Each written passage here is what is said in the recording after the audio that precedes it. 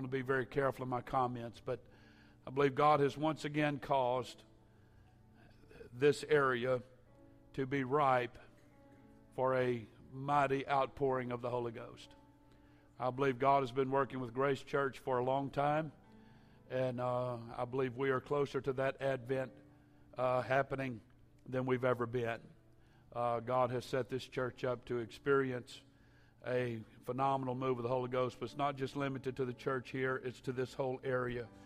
And I want our church to be sensitive to it. I'm thankful that God would include us in His plan. We say around here all the time, God has a plan, it's huge, and I'm in it. And we are in it. But I want us to be made aware today that the dynamic of Grace Church could be changing huge in the next coming weeks and months. With growth, I'm thankful we have some things in place that can help accommodate that. But our biggest problem is going to be space. But God will work it out. He's going to work it out. And everybody said amen. I'm speaking very matter of fact here this morning. And I believe God has got some great things in store for this area. And He's going to use Grace Church as a conduit to make that happen. I want to call your attention today to John chapter 4, beginning with verse 3. Most of you will be familiar with this reading. I'm going to read lengthy here this morning. I'm going to read about 35 verses. But I want you to get the context of this scripture reading. And He, Jesus, left Judea and departed into Galilee, and He must needs go through Samaria. He must needs go through Samaria. Keep in mind that the Jews hated the Samaritans. Then cometh He to a city of Samaria, which is called Sychar, near to the parcel of ground that Jacob gave to his son Joseph. Now Jacob's well was there. Jesus, therefore, being wearied with his journey, sat thus on the well. It was about the 6th hour. And there cometh a woman of Samaria to draw water. A woman of Samaria, a Samaritan, to draw water. Jesus saith unto her, Give me to drink. For his disciples were gone away into the city to buy meat. Then saith the woman of Samaria unto him, How is it that thou, being a Jew, ask drink of me, which am a woman of Samaria? For the Jews have no dealings with the Samaritans. She's admitting and facing the prejudice, the bias, the hatred, and what have you. Jesus answered and said unto her, If you knew the gift of God and who it is that says to thee, Give me to drink, you would ask of Him, and He would have given you living water. The woman said unto him, Sir, thou hast nothing to draw with. The well is deep. From whence thou that living water? Art thou greater than our father Jacob, which gave us the well, and drank thereof himself and his children and his cattle? And Jesus answered and said unto her, Whosoever shall drink of this water will thirst again. But whosoever drinketh of the water that I shall give him shall never thirst, but the water that I shall give him shall be in him a well of water springing up in everlasting life. The woman said unto him, Sir, give me this water that I thirst not, neither come hither to draw. Jesus said unto her, Go call thy husband, and come hither. The woman answered and said, I have no husband. Jesus said unto her, You well said, I have no husband, for you have had 5 husbands, and he whom thou now hast is not thine husband, and that said thou truly. The woman said unto him, Sir, I perceive that thou art a prophet. Our fathers worshipped in this mountain, and you say that in Jerusalem is a place where men ought to worship. Jesus said unto her, Woman, believe me, the hour comes that you will neither, you shall neither in this mountain nor yet at Jerusalem worship the Father. You worship you know not what. We know what we worship, for salvation is of the Jews. But the hour cometh, and now is, when true worshipers shall worship the Father in spirit and in truth, for the Father seeketh such to worship Him. God is a spirit, and they that worship Him must worship Him in spirit and in truth. And the woman said unto him, I know that Messiah comes, which is called Christ. When He is come, He'll tell us all these things.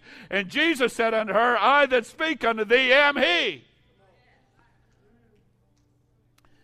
And upon this scene, upon this situation, upon what just happened, came His disciples, and they marveled that He talked with the woman.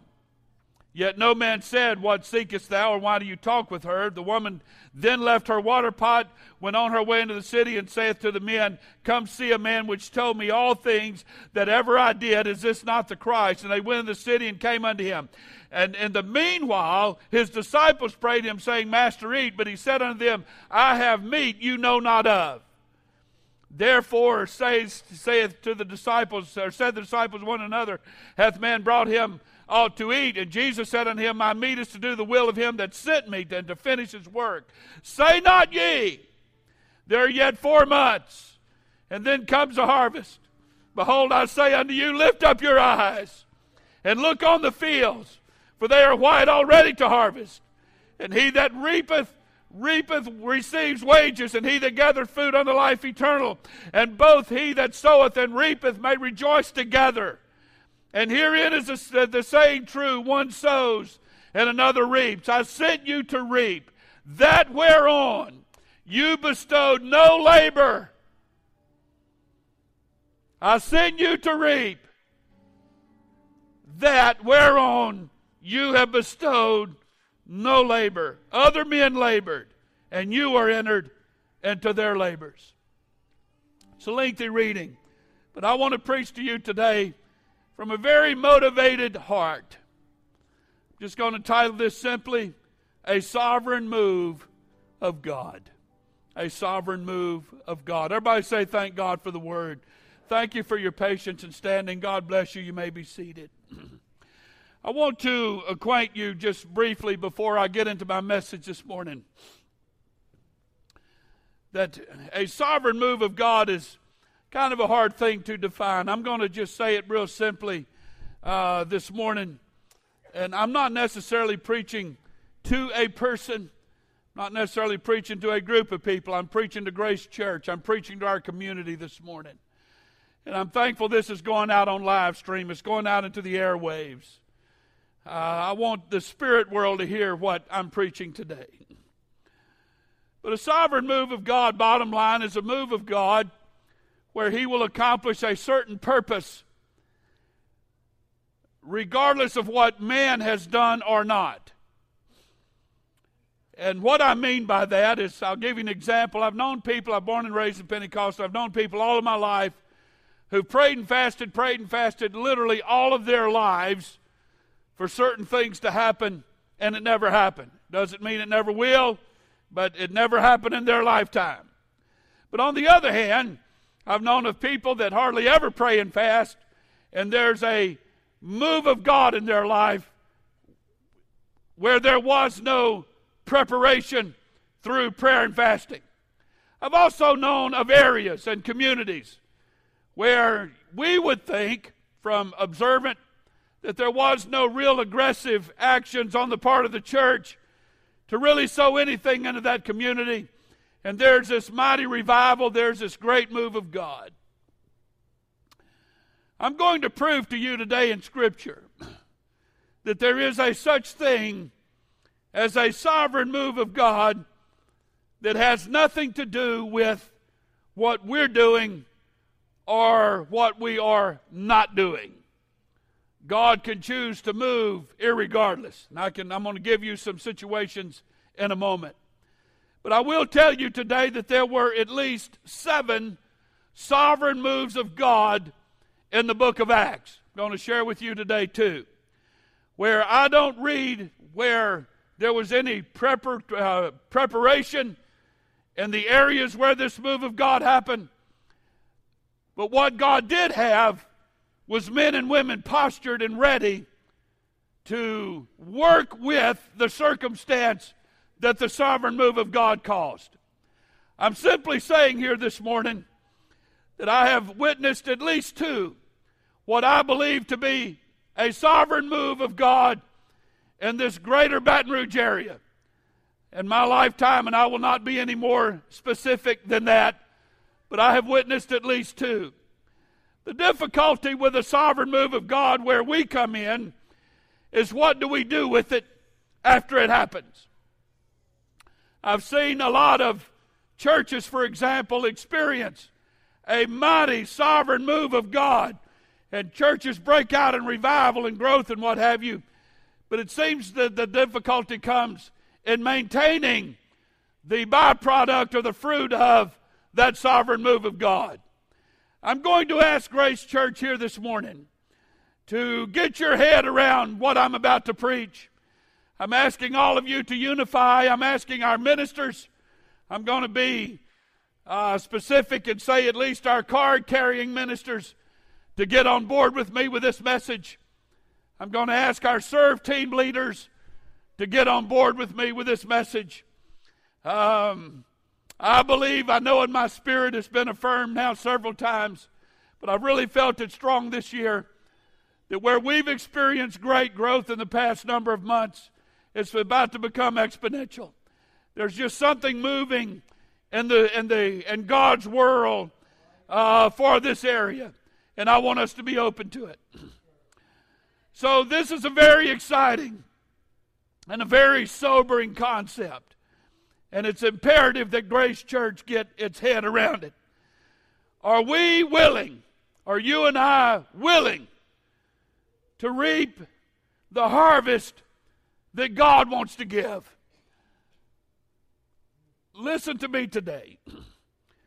When a farmer, it's great to see Brother Tommy Goins here today, and I'm very thankful for that. But he used to be a farmer. But I can promise you, he did not plant what he was not willing to reap. Whatever it was that he planted, whether it was soybeans or sugar cane or corn, whatever it was, he was prepared to reap it.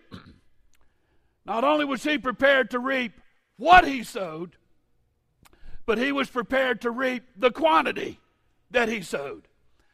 So if he only had the equipment and the labor force to help him reap 1,000 acres of crop, he wasn't going to sow 5,000 acres of crop. Everybody on board with that? It's not that hard. Just want to make sure you're on board. What I've come to learn is not only can God sow, this is part of a sovereign move of God, but I've learned a long time ago that God doesn't always sow what we want to reap. We don't always care for the people that God fills with the Holy Ghost.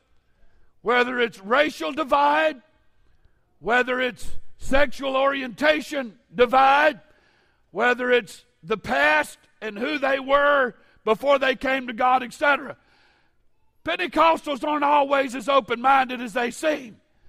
They like to kind of help God. They like to direct God on what kind of seed He's sowing before we agree to reap to the harvest. Y'all's silence is making me a little nervous. But the other thing about what God sows is we never understand, and He don't always tell us the quantity.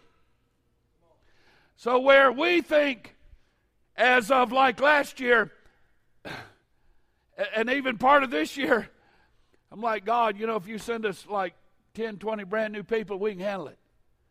And God says, okay, I'll tell you what, I'm going to send you 65. How about that? So not only did I not know who was coming, neither did I know how many. Are y'all on board? I'm not preaching over your head, am I? All right. So here we go this morning. So let me ask the question again. Are we willing to reap the harvest that God has sown? That is, in what kind of people and how many people?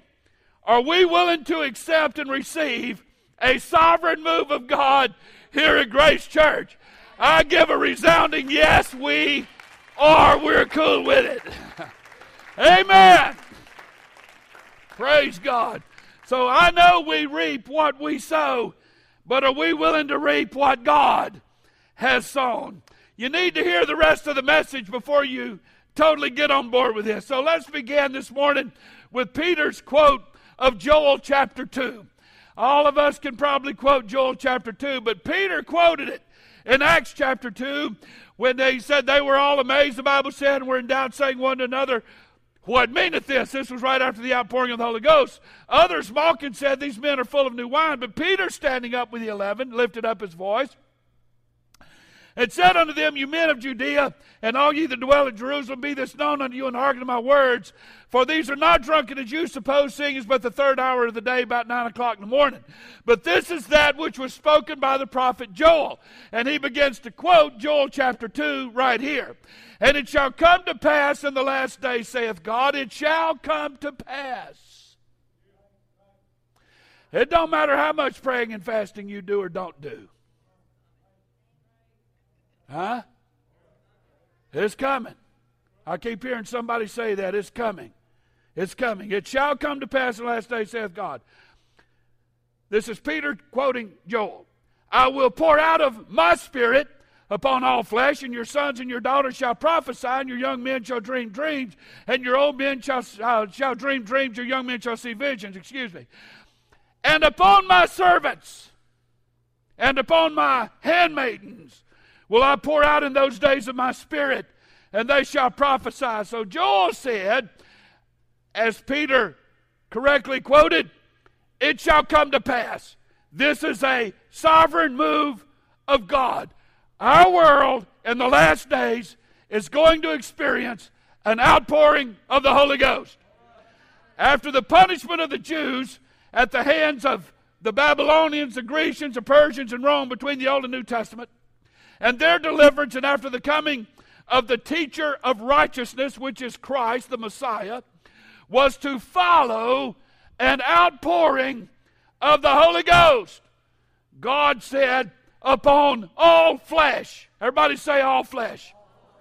One commentator said, this which he says on all flesh admits of no exception of nations or persons. Whether we like them or not, there's no exception of nations or persons. For before Jesus was glorified, he poured out of his Spirit or anointing only on the sons of Zion. And out of that nation only were there prophets and wise men. But after he was glorified by his resurrection and ascension, he made no difference. He made no difference of Jews and Gentiles, but will that remission of sin should be preached to everyone alike. This is a sovereign move of God.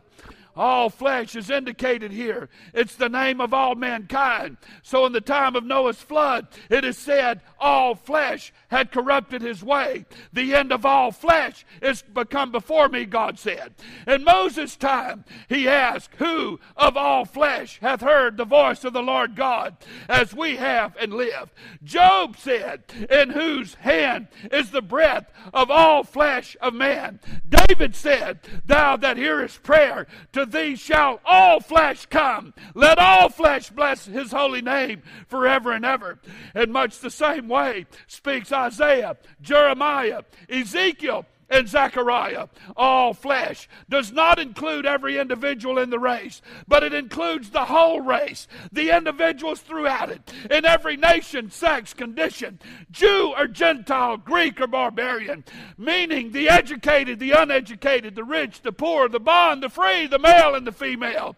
As all were to be one in Christ Jesus, so on all was to be poured out the Holy Ghost. This is a sovereign move of God. The names of our nature, from that which is the lowest in it, that is the flesh, with the same condescension with which it is said, the Word was made flesh, from where we speak of the incarnation of Christ, him taking on our flesh. He humbled himself to take our flesh. He came as our physician to heal our flesh, the seat of our concupiscence or lust. He does not say that we will pour out graces or gifts, ordinary or extraordinary. He did not say he would pour out influences or communications or the like. He says, I will pour out of my Spirit. It is said on the Gentiles also was poured out the gift of the Holy Ghost. But the gift of the Holy Ghost was God himself. As it has just been said, the Holy Ghost fell on all of them that heard the word. No created being, no angel nor archangel could dwell in the soul of mankind. Only God alone can be poured out into the soul so as to possess it, enlighten it, teaching it, teach it, kindle it, bend it, and move it as He wills to sanctify, satisfy, and fill it. This my Spirit, God said, I will pour, I will give largely, as though He would empty out Himself, who is infinite, so that there should be no measure of His giving save our capacity of receiving it.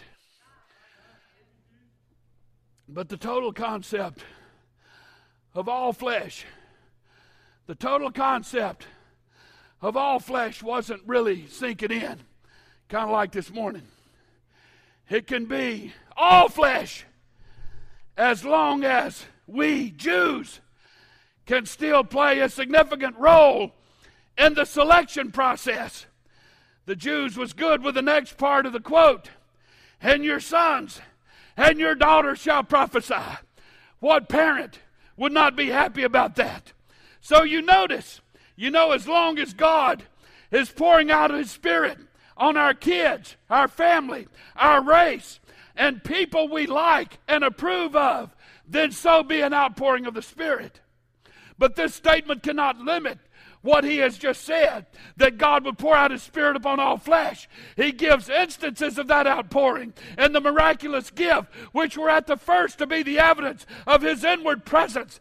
The gift of His Spirit was at the first bestowed on the Jews only. The highest were reserved altogether for them. Jews only were employed as apostles and evangelists. Jews only wrote by inspiration of God the oracles of God as a source of faith of the whole world. The apostles were the sons of Israel, the mother of our Lord Jesus Christ, and the other women who abode at the same time and prayed with the apostles were all daughters of Israel. But now notice, this is where it begins to become a challenge to the Jewish people, and this is where it will become a challenge to some of us. God also said in Joel 2:29, and Peter quoted it, He said, my servants and my handmaidens. These are people who are owned by other people. These are people who are owned like you own your home, like you own your car, like you own your pet. These are people who are owned. God has already promised that He would be no respecter of persons. He had said that He would endow with His power every age and sex. But now He adds here every condition, even that of slaves, both male and female. Under the law of Moses, God had provided for slaves that even they, if they were aliens or foreigners, they should by circumcision be enrolled in His family and people, that they should have the rest and the devotion of the Sabbath. They should share the joy of the great festivals, going up with their masters and mistresses to the place where God appointed. They were included in one common ordinance of joy, the Bible said. You shall rejoice before the Lord your God, you and your sons and daughters, and literally your men slaves and your women slaves, and the Levite which is in your gates. In the times before the gospel, they doubtless fell under the contempt in which the Pharisees held and all the less educated class. These people who knoweth not the law are cursed, the Pharisees said. Whence it was a saying of theirs, prophecy does not reside except on one wise and mighty and rich. And then elsewhere where it was given as a mark of the gospel. But Jesus said, the poor shall have the gospel preached unto them, meaning that they were not educated enough to get it on their own. It was not what the Jews of His day expected, for He says, on the servants too will I pour out of my Spirit. The prophetic word circles around to that where it began, the all-containing promise of the large outpouring of the Holy Ghost from God Himself, and that upon those whom the carnal Jews would least expect to receive it. It began with including the Gentiles. I will pour out my Spirit on all flesh. And then it ends by resting on the slaves. And these too in those days will I pour out of my Spirit. So the order of the words is significant. God begins, I will pour out my Spirit on all flesh. And then in order to leave the mind resting on these same great words, He inverts the order. And at the end of it, it says, upon the servants and upon the handmaidens, I will pour out of my Spirit. And He leaves the thoughts resting on those great words, I will pour out of my Spirit. Peter, in declaring that these words began to be fulfilled on the day of Pentecost, he quotes Joel with a couple of little differences.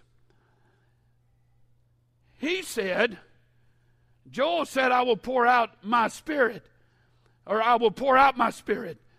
Peter said, I will pour out of my Spirit upon my servants and my handmaidens. The words declare something in addition, but does not alter the meaning. It just kind of drives it even further home. The words, I will pour out my Spirit, expresses the very largeness and fullness of the gift of God, who is very God, unchangeable and infinite, who is given and poured out, not by change of place, but by largeness of his presence. The words, I will pour out of my Spirit, expresses to us that he who is infinite cannot be contained by us who are finite. Again, the words, the servants and handmaidens, make the outward condition, but the words, my servants and my handmaidens, declare that there's no difference between bond and free in the sight of God. The servants and handmaidens should have that highest title of honor, that they should be the servants of God, for what more can the creature desire? So let me hurry on to my point here this morning. That was my introduction. Let me hurry on to my point. I want to ask our theologians here today, who prepared Samaria for that great sovereign move of God in Acts chapter 8? Who went, Brother Wheeler, for months and months and taught Bible studies and went door to door, knocking doors and inviting people to church? Who did that? What church group did some praying and fasting for the Samaritans? I think I could safely say this morning, I don't know from the Jewish people if the Samaritans had ever been prayed for. You study the history. As a matter of fact, history records, and I'm gonna get to the Philip thing, but I want to establish the city of Samaria first. When Jesus went to Samaria, I want you to understand what happened to Samaria. This does not mean a city whose name was Samaria, for no such city at that time existed. Samaria was a region. It really didn't have a parameter. It didn't have a country line around it, a demarcation. It was just a region of people. It's kind of referring to a particular part of Baton Rouge. You could say South Baton Rouge. You could say North Baton Rouge. It's just a region. Who knows what the total limitation of it? It was a region. The ancient city Samaria, the capital of that region of the Old Testament, had been destroyed so completely as to leave no vestige of it remaining. The army took away all vestige of proof or evidence that the city of Samaria even existed, according to Josephus. It marks that there had never even been a city there. These people were so obliterated. They were so hated and completely obliterated. The people destroying them thought there were no Samaritans left on the planet. They thought total and complete Samaritan genocide until Jesus met a woman at the well. And Jesus said to her, the hour comes, and now is, when true worshipers, that means anybody who worships God the way he desires to be worshiped. Anybody.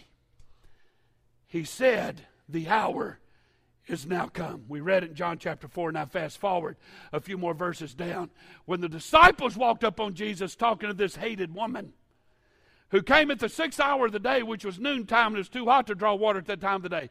They always came in the morning, but she wasn't welcome with the Jewish women to draw water. She had to come later. So to the disciples, Jesus was asked of them, what are you doing talking to her? You know you're not supposed to be talking to her. I'm preaching to Grace Church this morning the best I can. We have some work to do on our mentality if we want what God has. And there's a difference between what God has and what we want God to have. There's a difference between the two. Okay, let's continue. So he told his disciples, yet 4 months and comes the harvest. He said the fields are white right now. Not only was it not time for harvest, but Jesus wasn't talking about a natural harvest. He was looking at a race of people who were ripe for a sovereign move of God. So in Acts chapter 8, y'all forgive me now, he couldn't find a preacher to go. And I'm going to give them credit. Maybe they were too busy working with the Jewish people in the Jerusalem church. But he didn't necessarily find a preacher to go, but he found a deacon, a board member. Ooh, if you can get a board member involved in evangelism, whew. That don't apply to Grace Church, by the way. I'm just saying that in general. Because ours have. They have. Absolutely. So God finds a board member and sends him off to Samaria. And he starts preaching. And you know the story, and I'm off my notes. You folks do your best you can in the back. I'm off my notes probably for the rest of the time. He starts preaching to these hated people. And Philip's eyes began to be opened. He becomes this receptacle without question, without fear, without worrying about what people are going to think of him. These people start responding to him, and the Spirit of God starts moving, and he gets nervous, and it literally, Brother Steve, it goes exponential. The whole place is coming out to hear what Philip is having to say. I mean, maybe he thought it'd be 2 or 3 in the home Bible study. I hope somebody's hearing me today. And it starts steamrolling on him, and he don't know what to do, and he don't know how to handle it. So he sends word back to Jerusalem, and a couple of the apostles come, and they start preaching. And Samaria and the Samaritans start experiencing an outpouring of the Holy Ghost. But the apostles began to see what a sovereign move of God was. They were all thrilled about a sovereign move of God on the Jewish people on the day of Pentecost, and they were cool with that. But they had to go to the next level and understand that God had some more people he was going to include in his purpose and in his process on this planet, and they had to be open to it. And I thank God they were. I thank God they were. They baptized them by the hundreds, and they were filled with the baptism of the Holy Ghost. It's a sovereign move of God. Is everybody on board with this? Let me ask some of you today, how many of you were really invited to Grace Church? If you weren't invited by somebody here, what are you doing here then? Brother Wheeler, I never heard you say, so-and-so invited you to Grace Church. So what are you doing here? Anybody invite you to Grace Church? It pop up. It just popped up. So if you weren't invited, what are you doing here? I could go up one side of this building, down the other. God's been talking to me about this, and I'm not playing. There's people here today. I didn't invite you. I didn't know you was wanting to come. I would have. If you would have called and said, hey, I want to come, would you invite me? But I didn't know. But you showed up. Why are you here? What brought you here? Does anybody hear me today? Huh? Does anybody hear what I'm saying? Why are you here? What brought you here? The good book said, and Jesus said it, and if I be lifted up. You want to know why we promote Jesus around here? You want to know why we promote worship? And we're so careful about worship, and we want our attitude about worship. Jesus mentioned it to the Samaritan woman. When true worshipers start worshiping, you've got a sovereign move of God coming behind it. It's the byproduct of worship. I'm here to preach to Grace Church today that God is setting us up, and there's going to be people walk in the door that you didn't didn't invite. You didn't teach them a Bible study. You didn't tell them nothing about Jesus. But they're coming. Why? It's because there's a sovereign move of God in the air.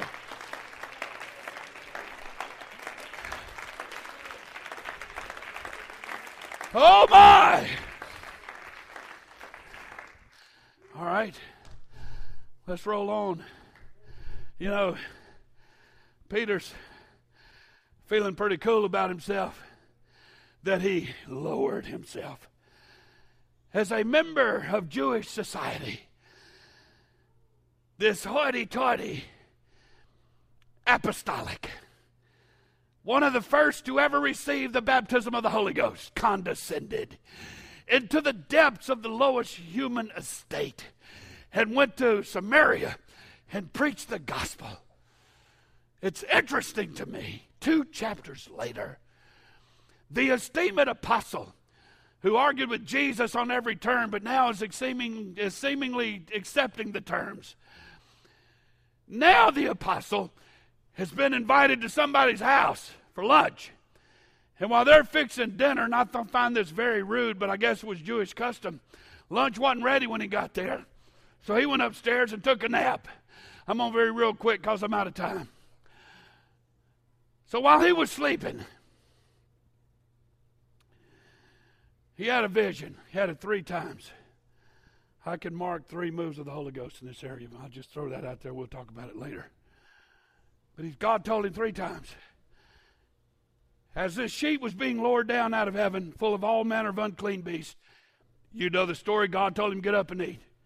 Peter, after just rubbing shoulders with all these Samaritan people, had the audacity to tell God, no unclean thing has ever touched my lips. Well, what have you been doing in Acts chapter 8, son? Now, you're not eating pork, but you're hanging out with the Samaritans. I could go a long time on that point right there with us and our holiness standards and what we'll do and what we won't do when it comes to people because of it. Another sermon for another time. My holiness standards won't let me condescend to the low estate of a sinner. Was that long enough preaching on that point? I can go on. Did y'all get the point? I talked to a man yesterday, and some of you folks here today know what I'm talking about. Talked to him for a long time. I wasn't going to be rude, but buddy, his appearance just made me real uncomfortable. Real uncomfortable. But I talked to him. Now, anybody could say that I'm hanging out with that dude, and I'm whatever with that dude. No, I'm not. I was just trying to be a kind Christian man. That's all I was trying to do. Enough said. Let's move on. I'm out of time. So Peter's having this standoff with God. God wanted him to get up and eat, and he don't want to eat. And so finally God gets through. Wish if I had time I'd go through all the verses. But you know the story. While God is messing around with Peter while he's napping, he's also fooling around with a man named Cornelius, who was probably a Roman, who was a Gentile. And the Jews hated those people. But a lot of people believe Cornelius was a Jewish convert. He had converted to the law of Moses and heard about the Holy Ghost, and he wanted that too. And so God tells him to go to the house of one named Simon and ask for a man named Peter. And he's rattling the gate, and Peter's upstairs going round and round with God. He, bottom line, comes downstairs. He witnesses to the man, starts preaching to him and the people that are with him. And the Bible said in Acts chapter 10 that the group of people in that house were amazed. They were amazed that God would give these Gentile people the Holy Ghost. Couldn't believe it. That God would dirty himself. That God would contaminate himself by filling people, these people, with the Holy Ghost. I'm closing this morning. I'm not nearly finished, but I'm closing. I'm out of time.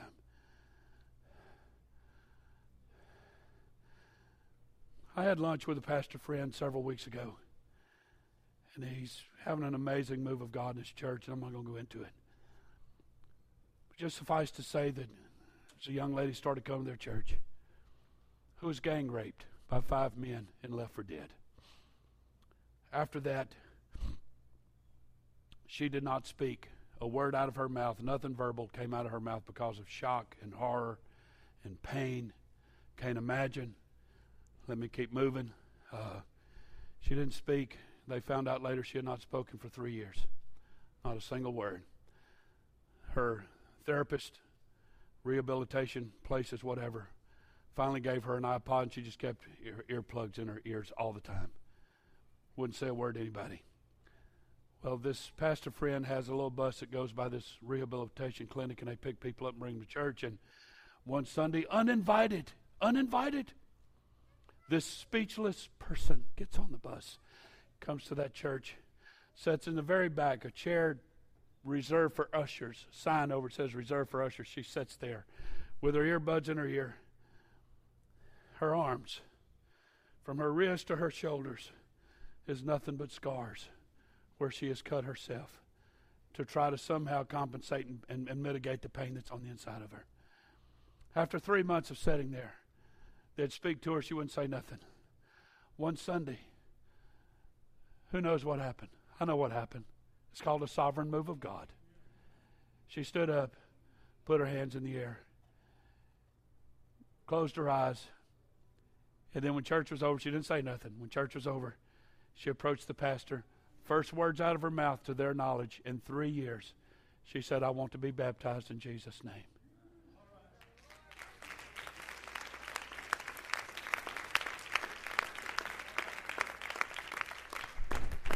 Now, some of us probably would be a little bit appalled by her appearance. No, I'm not going to go into that. But she didn't look like the model person you'd want in your church. But the good pastor took her up, baptized her. When she came out of the water, she was speaking in tongues. A week later, she walked up to her pastor. She was wearing a sleeveless. She's brand new. She was wearing just a little sleeveless shirt. And she held out her arms and she said, "Look, Pastor, I haven't cut myself in 7 days." You know what happened? Nobody knocked on her door. Nobody even talked to her because everybody around her knew she wouldn't say nothing back. So what's the use? What's the use of fooling with that girl? She's messed up in the head. But God had a plan. And because of a move of the Holy Ghost, this uninvited person went to that church, and God filled her up with the Holy Ghost. She was baptized, and God washed away all of our sin. Grace Church, I'm asking you today, with everything in me, get your head around this. When God said He would pour out His Spirit on all flesh, that includes the people you don't like. It could include your ex-spouse that you don't like. It could include your kids that are incarcerated. It could include anybody. It does include everybody. And a part of this whole mix is if God will move on those people and bring them to His house and pour out His Spirit on them, what then should be our posture? Stand with me this morning. What should be our posture when they come? I want to say very boldly here this morning, grace is a place of hope, healing, and restoration. Yes, it is. There's people sitting in this building right now, and there's some that are part of this church that are not here today, that have done some grievous things in their past history. Things that, as far as I'm concerned, you'll never know. But I can tell you this, I've watched them come and sob and cry at this altar and watch God forgive them. So what is our posture when these people come and God pours out His Spirit on them? What do we do?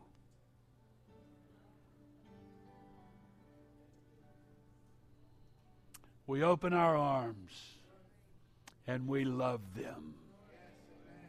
That's what we do.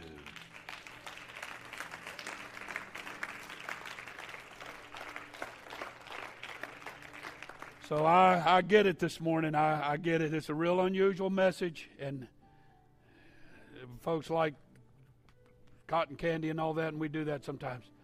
But I want us to have some soul searching here this morning. And I need to do this. I need to know this as pastor.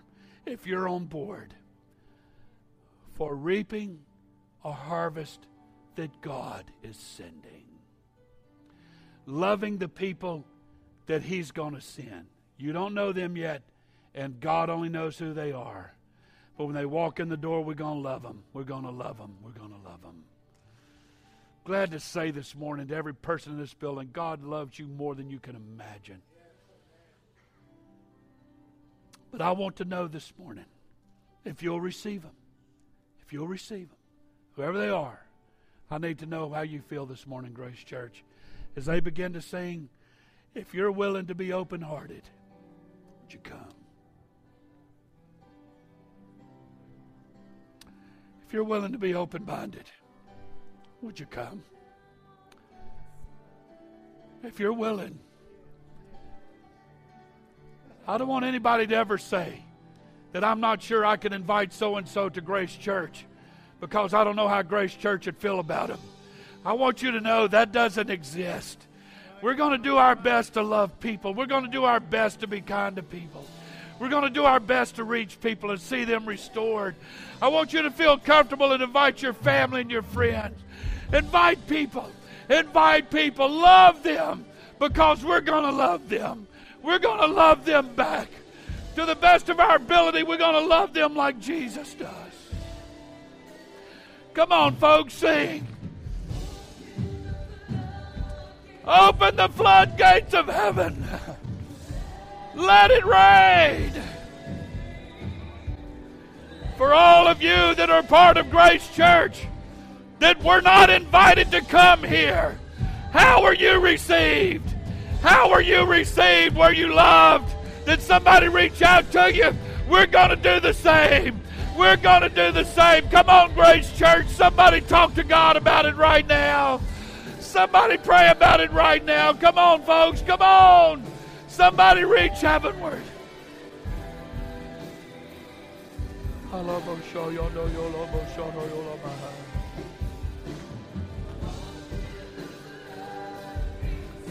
Oh, God. Sing, folks. Sing. Come on, Grace Church. Somebody open your heart. Open your mind. Open your arms. The gospel is truly for whosoever will. It's truly for whosoever will in the name of Jesus.